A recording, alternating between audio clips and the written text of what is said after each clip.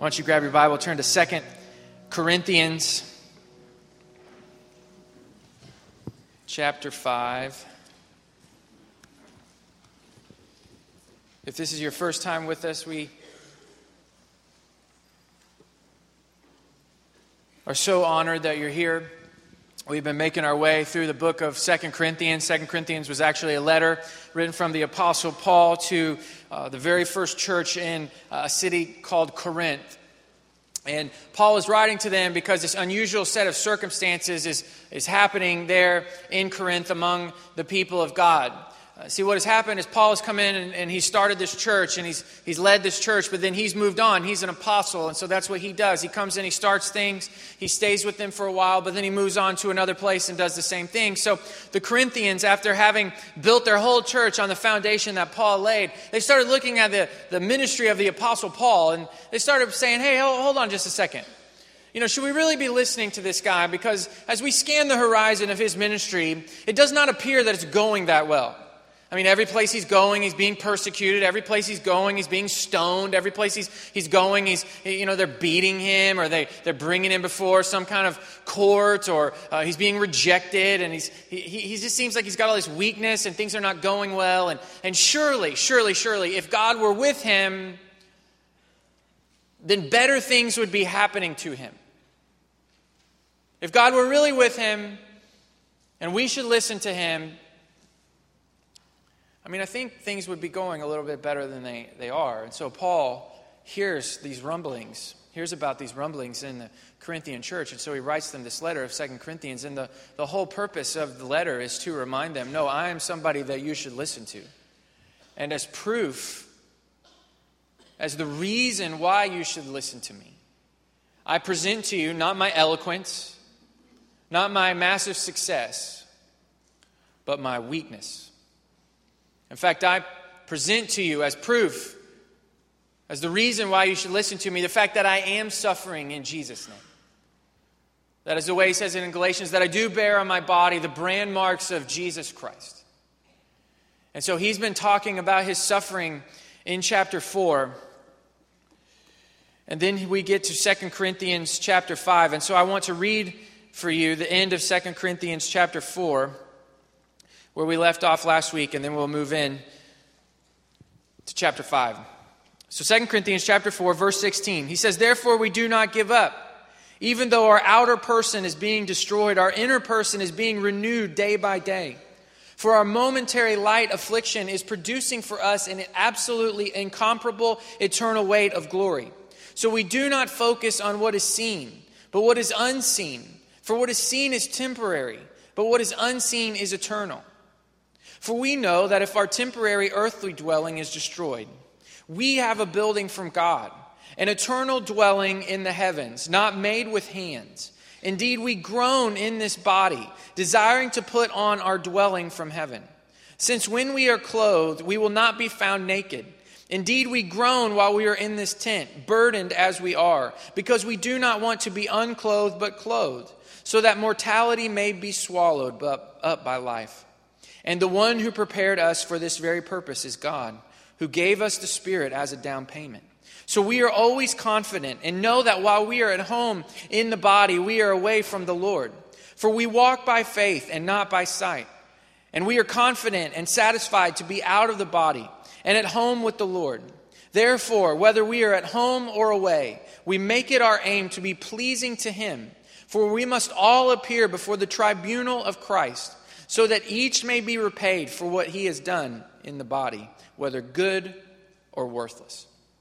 I've told you before that Amanda and I met in the summer in between college semesters.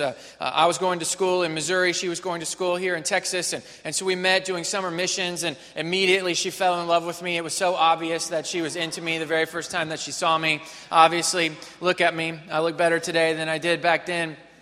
And so we met, immediately just felt so strongly about one another. And just the whole summer, romantic goo is just flying everywhere. It's just constant goo. Goo in cards, goo in voicemails, goo in, they didn't have text messages back then, but goo in notes, just goo in everything. Just goo, goo, goo, romance, romance, romance, romance. Well, we came to the end of the summer, and we got all these strong feelings for one another, and we say an emotional goodbye. I won't tell you which one was emotional, but it was me. And so I got to make this long drive back to Missouri, and so I'm just so filled up by the summer that we've had together and looking forward to the future, even though we're going to be doing this long distance. I get to Sherman, Texas on my drive back to Missouri. Anybody ever been to Sherman before? Well, in Sherman, Texas, 12 and a half years ago, I had to get off the highway to get something to eat. I think it was dinner time. And so I pull off the highway and I get onto one of the side roads there in Sherman to find something healthy like McDonald's. And as I'm driving on one of those side roads, I see this bridal store. Now, I think I'm 19 years old at the time, so like bridal stores are not just like popping up everywhere for me. Those are not something that I noticed, but I noticed this one. It's got like the heavenly glow around it and the lights. It's just amazing. And in the window of this bridal store are two mannequins. One that is dressed up like a groom with the tuxedo, and one that is dressed up like the bride with the beautiful wedding gown. And I saw that, and I'm like, Lord, is that you? Like, is this a sign? I think this is a sign, But I'm 19, and I've barely started college, not even close to finishing. I don't have a job. Not even sure what I want to do with my life at that time. So we're not even remotely close to getting married. But I got all these feelings that I think that you should have if you want to get married. And so I get my healthy option at McDonald's, and I get back onto the freeway, and I'm heading down the highway, and I just am like overflowing with love. And men, I know you're consistently overflowing with love at home, but just overflowing with love. And so I pick up the phone, and I want to call Amanda. She doesn't pick up the phone, so it's going straight to voicemail, which is fantastic because, at least for me, I'm always better at saying the romantic stuff, like not directly to her. You know what I mean? Men, you know what I'm talking about? Like it's easier to say the sweet stuff, like when you're looking at the ground or when you're shoulder to shoulder, than to look deep in my eyes. That's just awkward. I don't care how long you've been married. It's just awkward to look into somebody's eyes, for a long time and say something vulnerable. And so I'm glad, actually, that she doesn't pick up the phone and she leaves a voicemail. Hopefully that's everybody in the room and not just me. We'll go to counseling. I'm broken. I'm broken on the inside. So I'm leaving a voicemail, and it's just goo. Just goo, goo, goo, goo, goo. I get to the very end, and I'm saying goodbye, and I go, I love... But we didn't say love at the time, because you don't break that out like in the first couple of months. That's a big deal. If you're thinking about you're dating somebody right now and you've not dropped the L-bomb, don't yet. It's probably not time, because that's a bomb. When it drops into the relationship, stuff is going to happen, either good or bad. And so we were not there in a place where we were using the L-bomb. And so that's love, in case any of you are unfamiliar with the L-bomb. But I'm already saying it, it's coming out of my mouth, and I realized halfway through the syllable that what am I going to do now? Because you can't turn the word love into anything else. You can't, you just cannot. I allowed you, nothing else. I lollipop, just nothing else works there, and so I just didn't end the word. I just went all right, I gotta go, because you can't get that one back. Now, I'm not normally like that. I'm not normally just this wellspring of emotion. But seeing those mannequins, seeing that bride and groom in the bridal store, got me thinking about the possibility of a day that was to come in the future. Now, it was going to be a couple years into the future. But I was excited about the possibility of that future day. And those feelings and that excitement and that anticipation about a future day just overflowed into my current day. And that's what the Apostle Paul is doing here in 2 Corinthians chapter 5. He's telling us about a future day that's to come. One that should make us so excited that it overflows into our current day. That there is a day coming that is so exciting and should be filled with so much anticipation for followers of Jesus that the effects of that future day should be found in this present day. That because that future day is of significant importance, it means that today is of significant importance. Now, as students of the Scripture, which hopefully we're all students of the Scripture, if you are a follower of Jesus, then you need to be in the Word of God.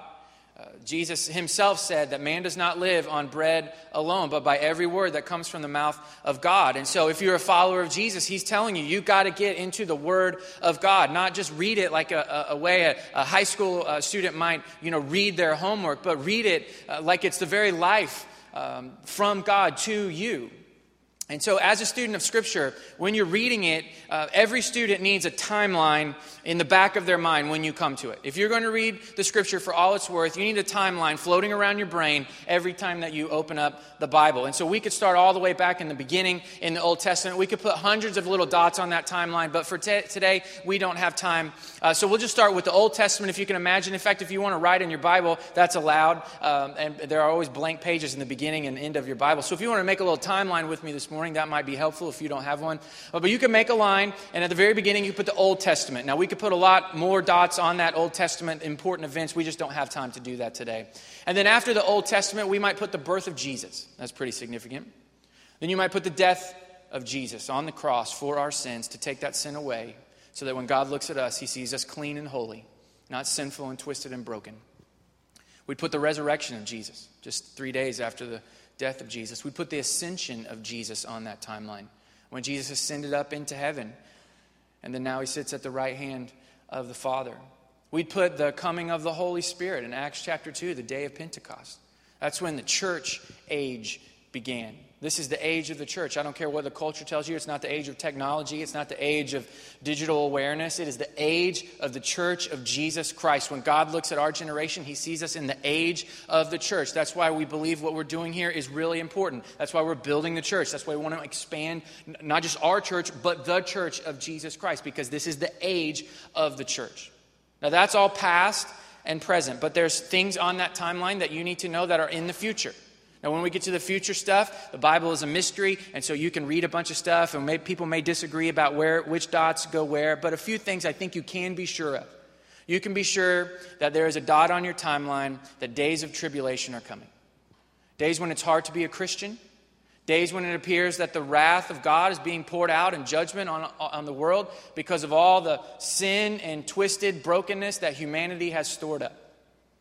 Now, somewhere the Bible gives us evidence in those days of tribulation. Hopefully, according to the Word of God, we as the church, the followers of Jesus, we won't have to be here for that. That hopefully sometime he pulls us out of that, pours out his judgment on the world. But after that day of tribulation, the day of days is coming. The return of the Lord Jesus Christ. See, when he left earth, he ascended up into heaven. His disciples are left standing there. Now you got to imagine what they're thinking and feeling, because they've dedicated 3 years to this man, to follow him, to be like him. They believe that he is the Messiah. They believe that he is the Savior, the one that had been prophesied about. They have put all their eggs in his basket, and it appears that it's going really, really well until he dies. And, well, it looks like maybe we chose wrong. But then he's raised from the dead. And now they're like, that's what I'm talking about. I picked a guy that was awesome, but then he died. But then he raised from the dead. That's amazing. But then he ascends up into heaven. So they were high, and then they were low, and then they were high again, and now they're low again because now he's leaving. And as he disappears up into the air, these angels appear to the disciples, and they say, listen, in the same way that you saw him leave, he's going to return. It's really going to happen. Jesus Christ physically will set his physical feet on this physical earth again. Then the Bible says when that happens, if you and I have already passed away, meaning we aren't living at that moment that he physically returns, wherever your body is, wherever the dust and the ashes are for your body will be transformed. That body will be transformed and resurrected from the dead, just like Jesus' body was resurrected from the dead. And you'll have the same kind of body that he had, which we'll see in just a second. And your soul, which has been with God the whole time, you who have been with God the whole time, will be reunited with that body in the day of the resurrection of the dead. Then there'll be this period of peace where Jesus rules on the earth. The reign of God will be here. There'll be a last conflict with evil. And then finally, death, Satan, and hell all put under the feet of Jesus forever and ever and ever. There'll be a new heaven, a new earth, and we will live eternally with God, with Christ, in a new heaven and new earth. And you need a timeline in your mind when you come to the Scripture. Otherwise, you won't have any idea what Paul is talking about in 2 Corinthians chapter 5. I mean, look at some of the words that he's using here in verse 1. For we know that our temporary earthly dwelling is destroyed. We have a building from God, an eternal dwelling in the heavens, not made with hands. What's he talking about? He's talking about our bodies. He's talking about our lives. That this body that you and I have, this life that you and I have, it's being destroyed, it's being dismantled, it's being taken away. I don't need to tell you that if you are 30 plus years old. You know, okay, yeah, this is disintegrating right before my eyes. It's expanding a little bit more as it disintegrates, but it's disintegrating. Our earthly body is perishing, it's going away. But we have a building from God, an eternal dwelling. What's he talking about? He's talking about our new body, our resurrected body. That will be like Jesus. Remember when Jesus was raised from the dead, he appears to his followers. They recognize him, so he looks like Jesus. He can eat, he can talk, he can touch. He has a body, it's very real, and yet he moves in and out of rooms as he wishes without using doors. Pretty excited about that, honestly. Heaven's going to be amazing for a lot of reasons. One is I might get to walk through walls. I mean, if you're just making a list, that's got to be on there somewhere, right, men? We're going to get these new resurrected bodies. But right now, we're in this body, which he says is temporary. And I want you to see how he describes this temporary body, this temporary dwelling in verse 4. Indeed, we groan while we are in this tent. In this tent. Now, if you are a student of Scripture and you have a little bit of experience, you're maybe going back to the last place you remember the word tent being used in the Bible. You got to go maybe all the way back to the Old Testament in the very beginning in Genesis. God calls this man Abraham away from his city, away from his permanent dwelling. And he says, Abraham, I want to start a people. Because through this one people, I'm going to show the whole world what I am like. How I love and how I make covenants and promises to people and how I keep those promises. And I'm going to start with you, but here's the deal. You got to leave your place. And you got to come and live in a tent. You and your family, your people, you're going to travel around. I'm going to tell you where to go. You're not going to know where you're going. I'm just going to tell you where to go. And you're just going to be a nomad. You're going to sojourn in somebody else's land. You're going to borrow land. You're going to live there for a while. Then you're going to move on.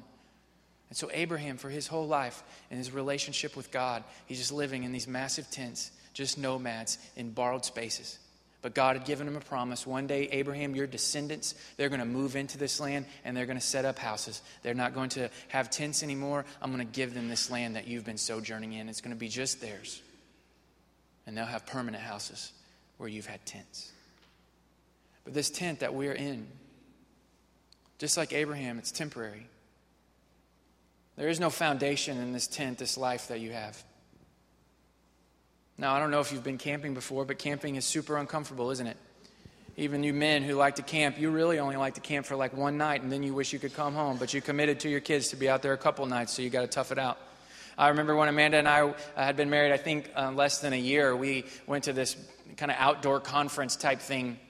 And it was this big, massive thing, 50,000 people, all camping out, big concert deals. It was a really amazing thing. And so we decided, hey, let's go and let's camp out. Now, I love my wife. She would admit today, if she were up here, she's not a camping person. She's a hotel person. Any hotel people in here? Yeah, okay, that's like everybody, like 90% hotel. The other 10%, you're just lying. You know, everybody would rather stay in a hotel. And so... But we're like, yeah, let's do the experience, man. Let's camp out. It's going to be awesome. And so we show up and we got our tent and I set up the tent like a man and Amanda starts looking at it and there are a few clouds kind of rolling in the sky. Not very many, but just a few. And she starts looking at it and then she remembers that some of her family and friends have an RV on the other side of the place. And she's looking at the tent and she's thinking about the RV and she says, I love you so much. Would it be okay if I go and stay in the RV? And man, what am I going to say? No, I want you to stay out here and rough it with me. That's actually what I did say. She looked at me and then I said, fine, go. So my beautiful wife, not camping out anymore, hanging out in an RV. Meanwhile, somehow when the night starts, I'm sleeping next to 3 dudes. It's pouring rain. The wind is blowing. Rain is starting to puddle up in the tent. And now I'm wishing for the RV. It was miserable. It was a miserable night because camping is uncomfortable. Tents are uncomfortable. This is a tent. This life that you have, it is a tent. But most of us spend all of our time and energy trying to make this tent feel like a permanent house. Trying to decorate it like it's a permanent house. Making an investment in it like it's a permanent house. Trying to make it as comfortable and as polished as possible. And what the scripture is reminding us today is no matter how hard you try, this is just a tent. It's just temporary. It doesn't last. And the sad thing is, because in and of itself, making your tent really comfortable is maybe not necessarily bad, but the sad thing about trying to make something temporary feel permanent is we end up investing everything we have in the tent. The tent that's going away. When we look back and we've spent large chunks of our life and all we've done is for the tent. We bought a bunch of stuff for the tent. We decorated a bunch of stuff for the tent. We shined up the tent. And at the end of the day, it's going away. And we haven't put any thought into what is coming that's permanent. We've not put any thought about what's coming on the day of days when Jesus returns. And we exchange the tent for something with foundations. That's why it's hard for us to understand what Jesus says in Matthew chapter 6. You'll recognize it when you hear it. He says, "Don't collect for yourselves treasures on earth, where moth and rust destroy, and where thieves break in and steal. But collect for yourselves treasures in heaven, where neither moth nor rust destroys, and where thieves don't break in and steal. For where your treasure is, there your heart will be also." So what Jesus is saying is, listen, don't invest in the tent. Why? Because there's no security in the tent. I mean, you think that zipper is keeping anybody out? What's always in the tent? Weather is always in the tent. The cold is always in the tent. It's not hard to break into a tent. You don't need tools. All you got to do is lean on it.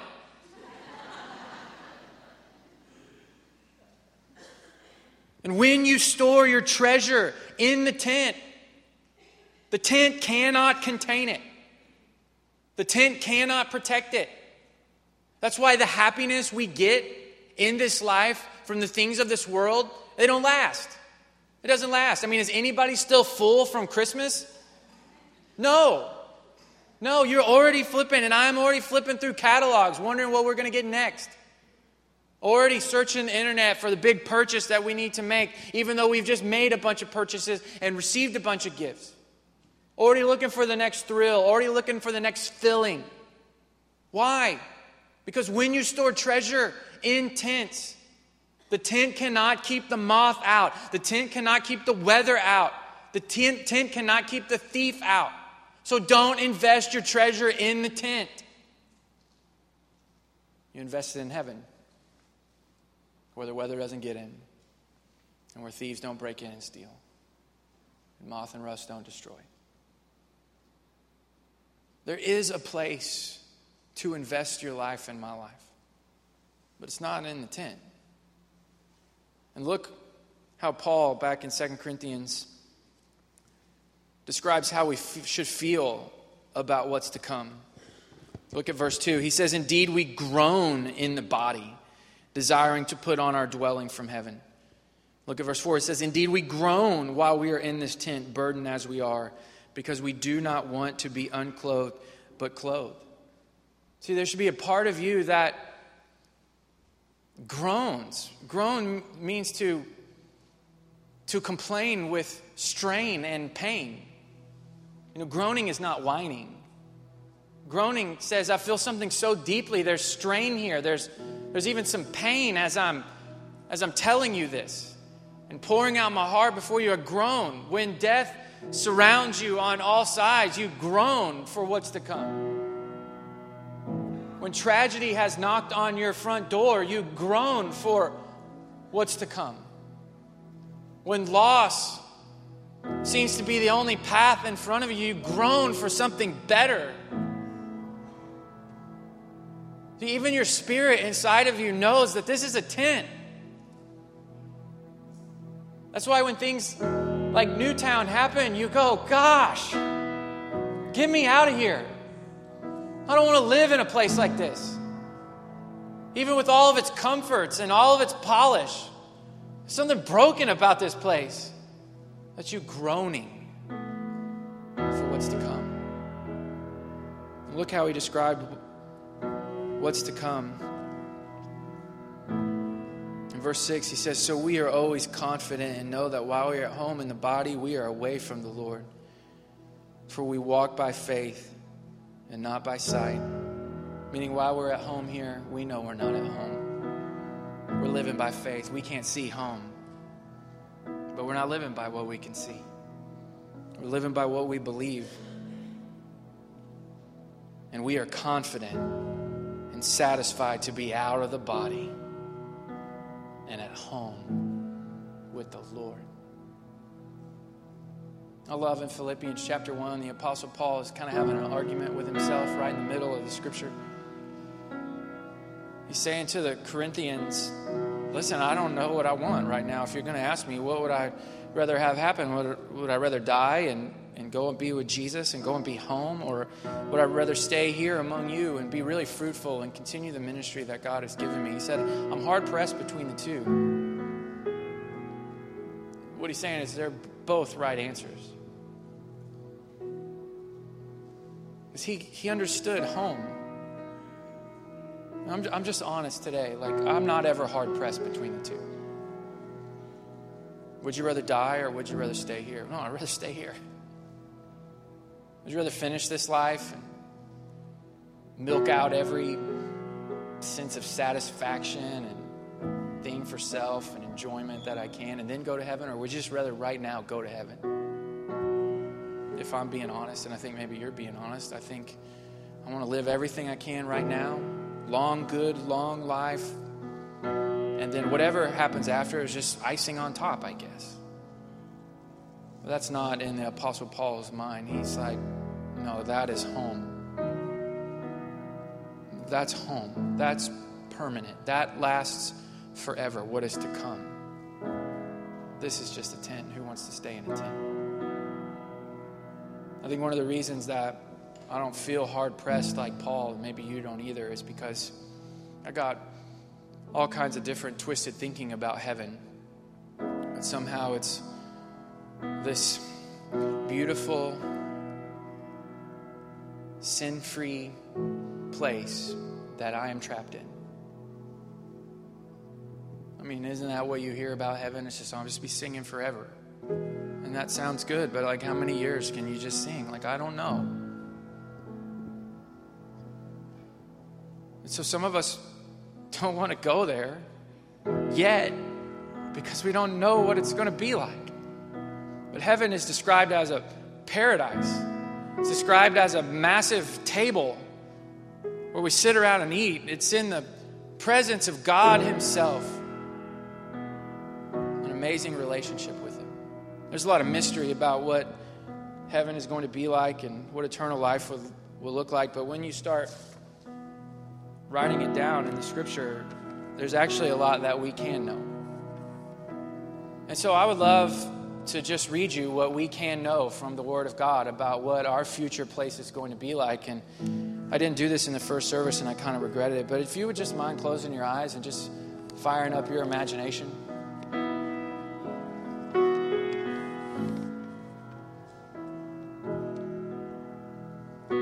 Heaven is the dwelling place of God. His will is done there because he alone reigns and rules in heaven. Multitudes of the redeemed worship the Redeemer in heaven. And they serve God there. And they are from every tribe and every tongue and every nation of this planet. And angels are always singing songs of adoration in heaven. There is no sin in heaven. Therefore, there is no pain, no sickness. There is no reason to cry in heaven. No shadow of death hangs over heaven, and there is rest there. There's nature in heaven. It's wild and breathtaking and safe. And there is a city in heaven. It's a city that shines like crystal. And there are walls around this city on every side, and those walls are made of precious jewels. And there's a foundation around this city, and the names of the apostles are etched on it: Peter, James, John, and the rest. There are 12 gates all around the city, meaning you can come and go as you please. And the angels guard the gates, and the gates are made of pearls. And only the righteous, only the saved, only the redeemed are allowed in this city. There's a street in the middle of this city. It's a street that's made of pure gold. And when the light hits it, the gold looks like it's transparent because of its purity. There's a stream that runs alongside the river, and alongside the stream in the middle of the city, there are trees of healing for all the nations. And at the end of the street, is the throne of God.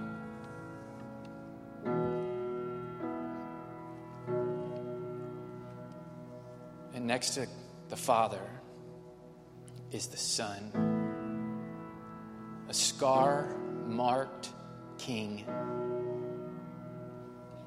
And in his city, the King of every king and the Lord of every Lord acknowledges us. He says, I know him. I know her. He is mine. She is mine. And in his city, on that day, the King will acknowledge you if you acknowledge him in your city. That's home. And when I think about that, then I'm like, yeah, let's get this over with. When I think about that place, looking like that, in that city, well, I get Paul. I feel his pressure. I'm hard pressed between the two. But look at what he wants the Corinthians to do in light of this permanent home that we will have. He says in verse 9, therefore, whether we are at home or away, we make it our aim to be pleasing to him. For we must all appear before the tribunal of Christ, so that each may be repaid for what he has done in the body, whether good or worthless. So because home is coming, because that day is coming, what do we do with this day? Well, the importance of that day overflows into this day. And so I'm going to make it my aim today to please him, that's my target. That's the goal of today, is not to please you and not to please me, but to please him. Why? Because we're all going to have to appear before his judgment seat. 2 judgments awaiting us in heaven. The great white throne of judgment, where we will be judged based on what we did with Jesus. Did you embrace Jesus as Lord of everything? Or did you ignore him? Or did you reject him? Did you put him off? And for those who did acknowledge Jesus as Lord, there's a second judgment. Not on whether we should get in or out, but on what we did while we were in this tent. And I love that my Bible translates it whether good or worthless. Your Bible may say evil or bad. It's a Greek word. There are 4 main Greek words used in the New Testament for evil or bad. And this is the 4th one. It's the least used. And it's got this connotation of worthlessness. And I love that because, the simple choice for me is I can reflect on the end of my day. Did I do more good things or bad things? Well, hopefully at the end of the day, I did more good things than I did evil things. But when you bring in the word worthless things, well, I do a lot of worthless things. I do a lot of things that are of no account, that won't matter.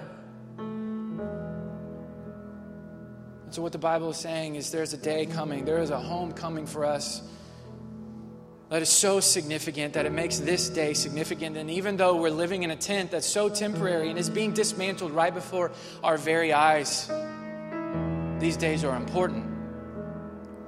And this life is important because we're going to stand before the judgment seat of Jesus, and He will repay us based on what we did with the tent. But the tent is temporary. So let's make sure that we're not trying to store treasure in it. And let's make today count, because there is a day that counts most of all. Father, help us to see it. Help us to see it.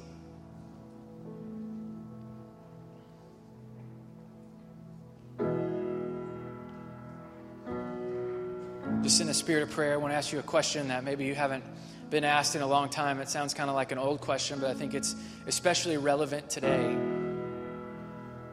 If today was your last day in this tent, if you died today, would what we just read about heaven,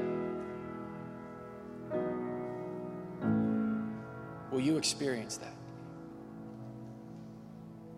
Do you know for sure that when this tent of yours is finally broken down and only your soul is left, will you be in the city with the Son of God? And if you answer that question honestly and you say, no, I'm not sure that I will be in that city, and you want heaven to be in the future for you, then just pray this out of faith from your heart with me. Jesus, I believe in you. I make you the Lord of my life. I believe that you are the way. I believe that you are the truth. And I believe that you are the life. And so I come to you. Save me from sin and death and hell. I give my life to you. Just a spirit of prayer and honesty before God. If you pray that with me today, today is the day that you are becoming a follower of Jesus. Would you just raise your hand? No one's looking around. Just say, today is my day. Today is my day. Father, I pray that for all of those who have lifted their hands, that you would show them that you have heard their prayers. We know from your word that you have. Whoever calls on the name of the Lord will be saved. But I pray they would have complete confidence that they are yours and you are theirs today. In Jesus' name.